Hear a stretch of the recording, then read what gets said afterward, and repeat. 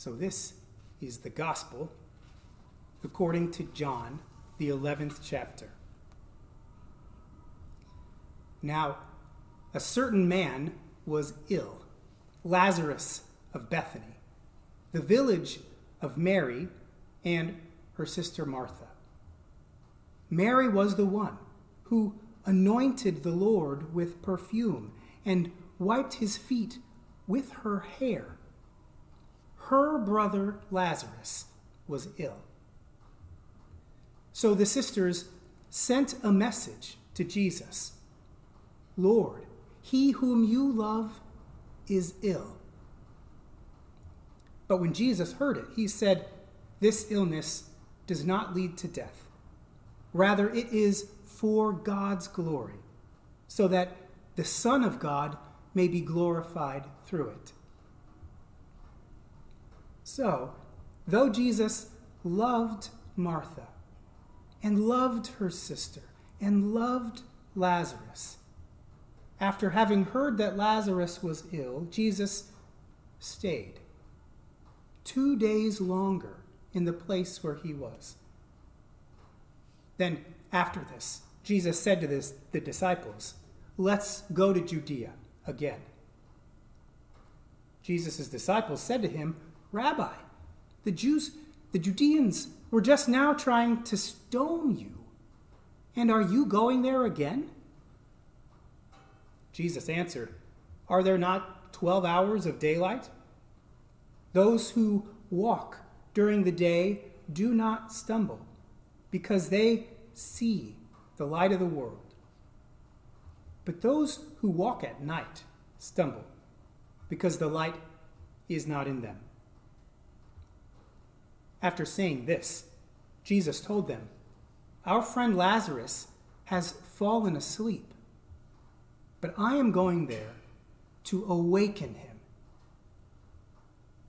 The disciples said to Jesus, Lord, if he's fallen asleep, he's going to be all right. Jesus, however, had been speaking about Lazarus' death, but they thought he was referring merely to sleep. Then Jesus told them plainly, Lazarus is dead. For your sake, I'm glad that I was not there, so that you may trust. But let's go to him. Now Thomas, who is called the twin, said to his fellow disciples, let us also go with Jesus, that we might die with Jesus. When Jesus arrived, he found that Lazarus had already been in the tomb for 4 days. Now Bethany was near Jerusalem, some 2 miles away, and many of the Jews who had come to Martha and Mary to console them about the brother. And when Martha heard that Jesus was coming, she went and met him, while Mary stayed at home. Martha said to Jesus, Lord, if you had been here, my brother would not have died. But even now, I know that God will give you whatever you ask. Jesus said to her, your brother will rise again. And Martha said to him, I know that he will rise again in the resurrection on the last day. Jesus said to her, I am the resurrection and the life. Those who trust in me, even though they die, will live. And everyone who lives and trusts in me will never die. Do you trust this? Martha said to him, yes, Lord, I trust that you are the Messiah, the Son of God, the one coming into the world. And when she had said this, she went back and called her sister Mary and told her privately, the teacher is here and is calling for you. And when Mary heard it, she got up quickly and went to Jesus. Now, Jesus had not yet come to the village, but was still at the place where Martha had met him.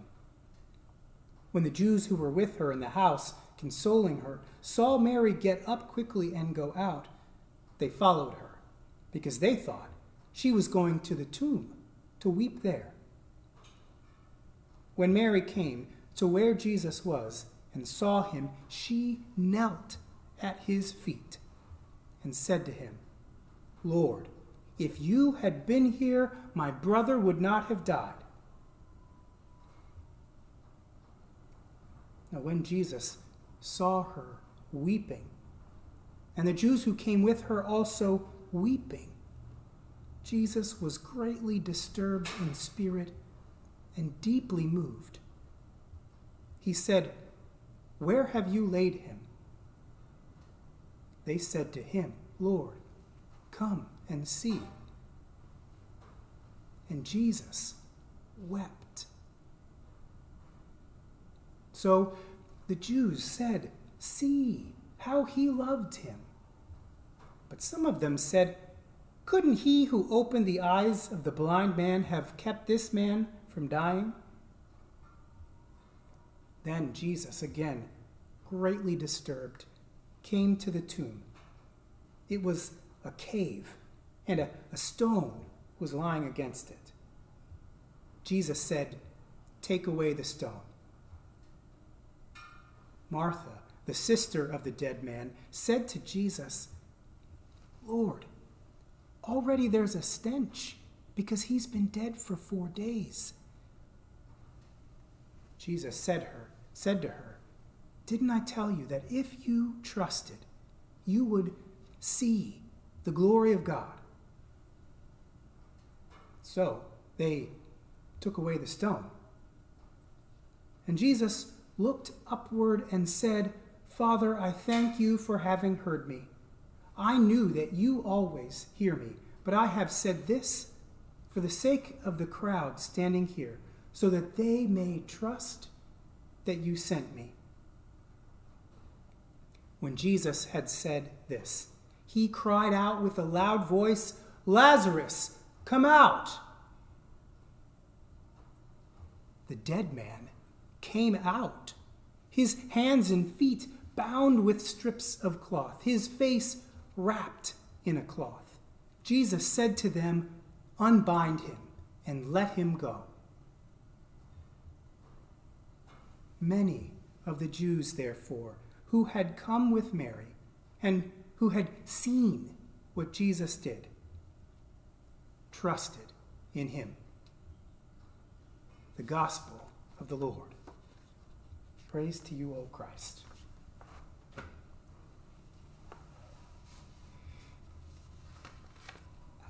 Now, I'm kind of amazed at how Jesus was able to do what he did. I mean, not just raising Lazarus from the dead, obviously, but more than that.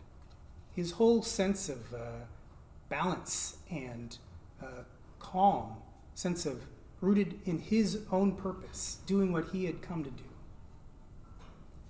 I mean, I was just in Florida with Sarah and the kids, and I know the anxiety that I had because I was away from you.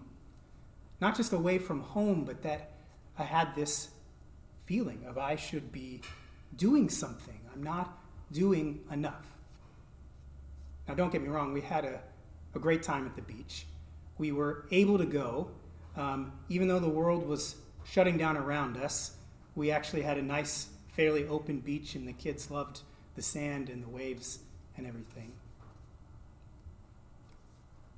So I was able to wrestle with that message and come to a sense that that message of I'm not doing enough was a false message.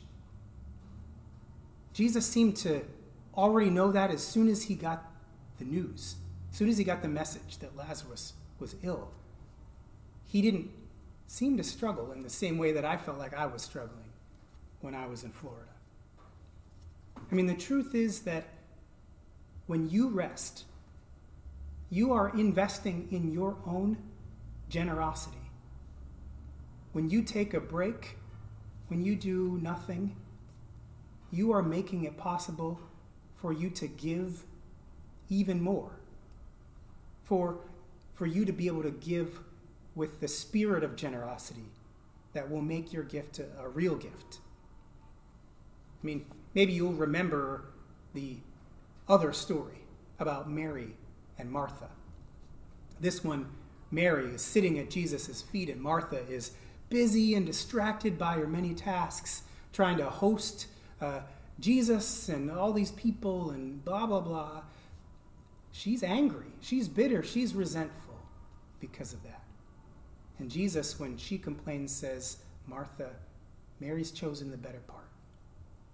An invitation to us to rest. Let yourself rest in this time of pause.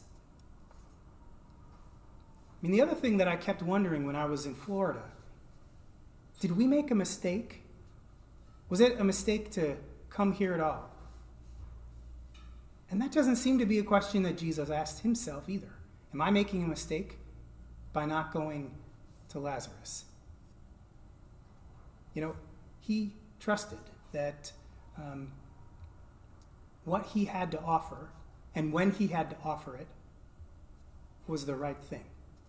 That's not a faith that I have all the time. And so I just marvel at Jesus. And so I don't know if you have that same feeling, that fear that you're making a mistake with how to handle coronavirus, with how to deal with your family, your children, now that you're all at home together. Am I making a mistake here? Maybe you had those fears earlier. I just invite you to let go of that. You've heard me say lots of times that worship, just like the life of faith, is about participation and not perfection. You just lean into that. You participate in this life, and especially do your best to participate in the life of the Spirit with you. And just remember that you really don't know. I don't really know how things are going to turn out. What seems like a mistake today might end up tomorrow looking like exactly the right thing.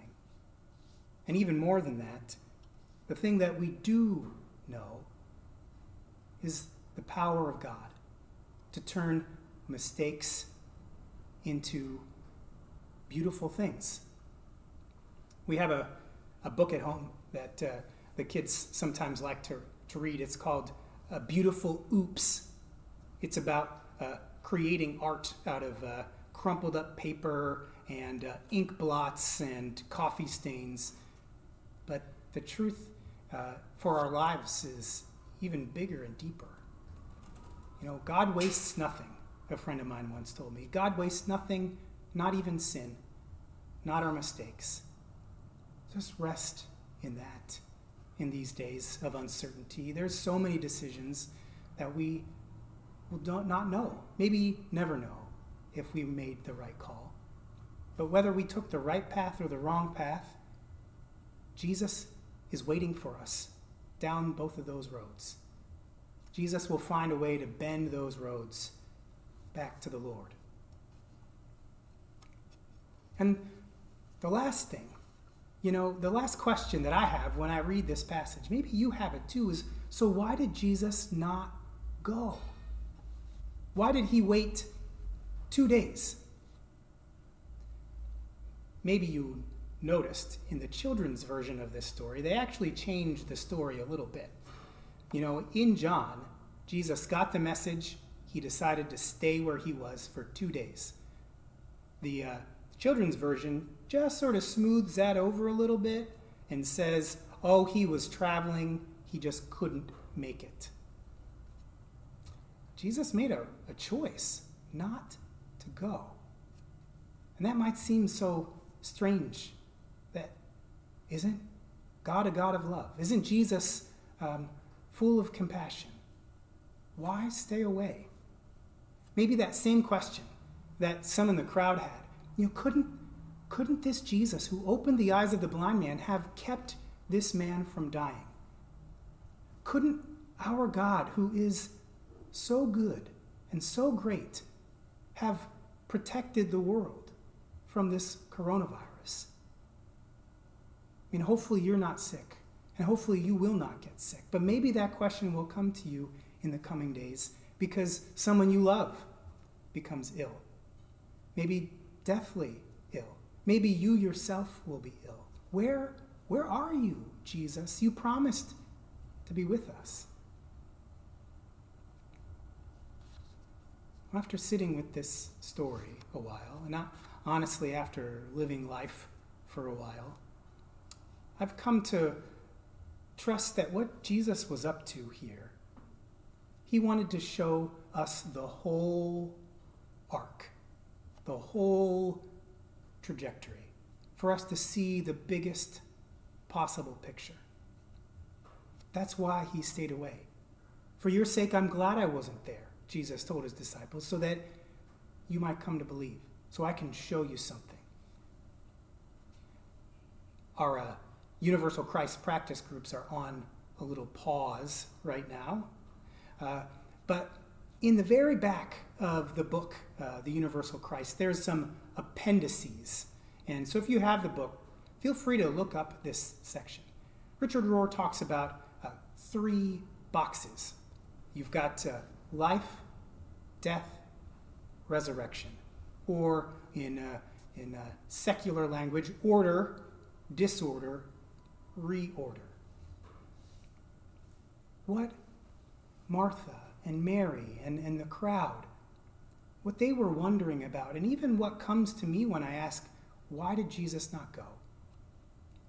Is so often we, like them, want to stay in the first box. We want to stay in order. We want to stay with the life we know.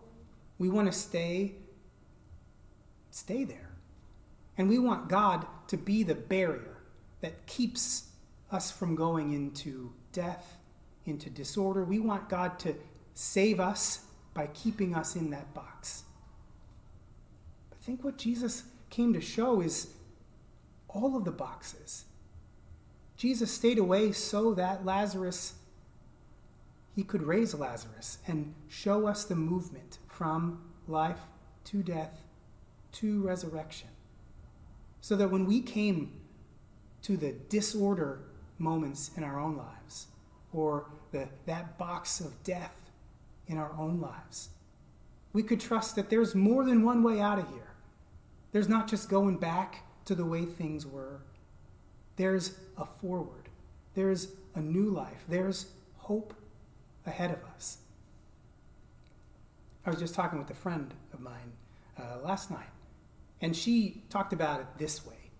She asked the question, are you going to let this time be a hole or a portal? A hole, meaning you're stuck in a hole in the ground. Or a portal, meaning a window, a door, a passageway forward. As I've been checking in with St. Paul people this week, I've heard a lot of us talk about how this time already, as crazy and scary and upside down, it seems, that there has yet been that portal, that way forward, so many gifts. It's a time to recenter, to reorient, get back to the things that matter most. These are the things I've heard you say. A time to really spend time with family. I have to tell you that a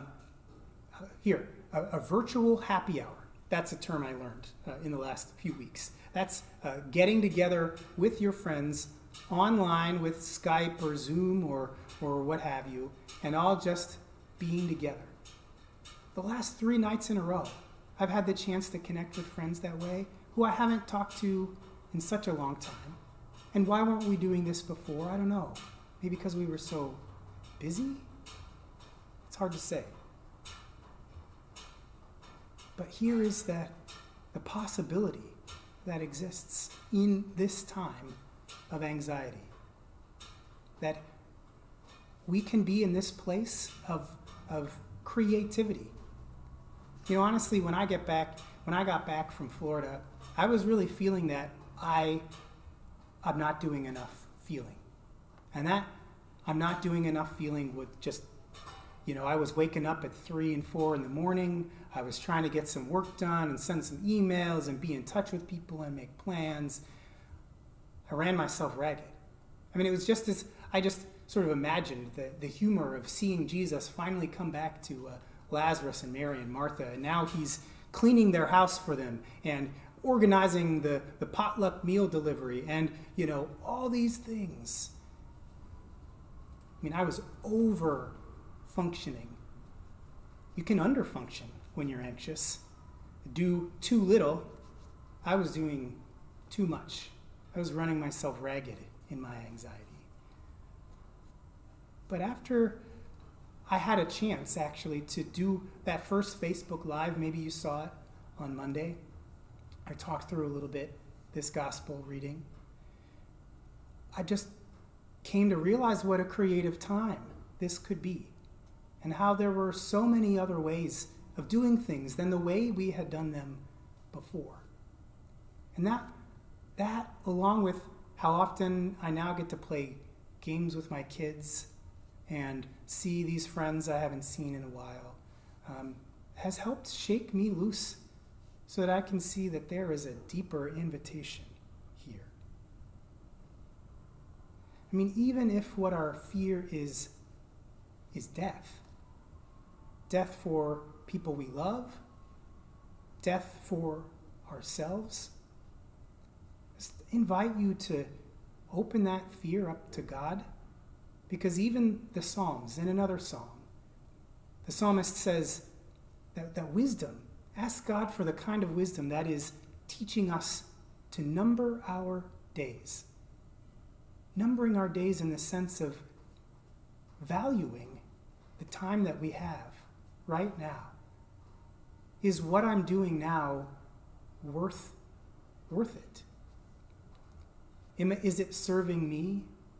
Is it serving others? How could I serve myself and others even more deeply? What would a way that I use my time now could be a resting even more in love, a giving even more of love? With that sense that this all really does matter. This life matters a lot. So, in the week to come, there's lots of ways to connect with St. Paul and with me. And I invite you to just take a moment to imagine all of the people who would be sitting around you in the pews, the people behind you, in front of you, beside you. Pick up the phone and make a call. Or maybe you, like the young folks, can make a pen pal, send a letter, send a message. The opportunities to go deeper are so many. And just invite you to keep using this time well. Listening for the Spirit of God. Leaning into the stillness. Trusting that God is God right now. God is God. God is the one who moves us from life through death and to resurrection. There is no death without resurrection, said Archbishop Oscar Romero. So hold on to this.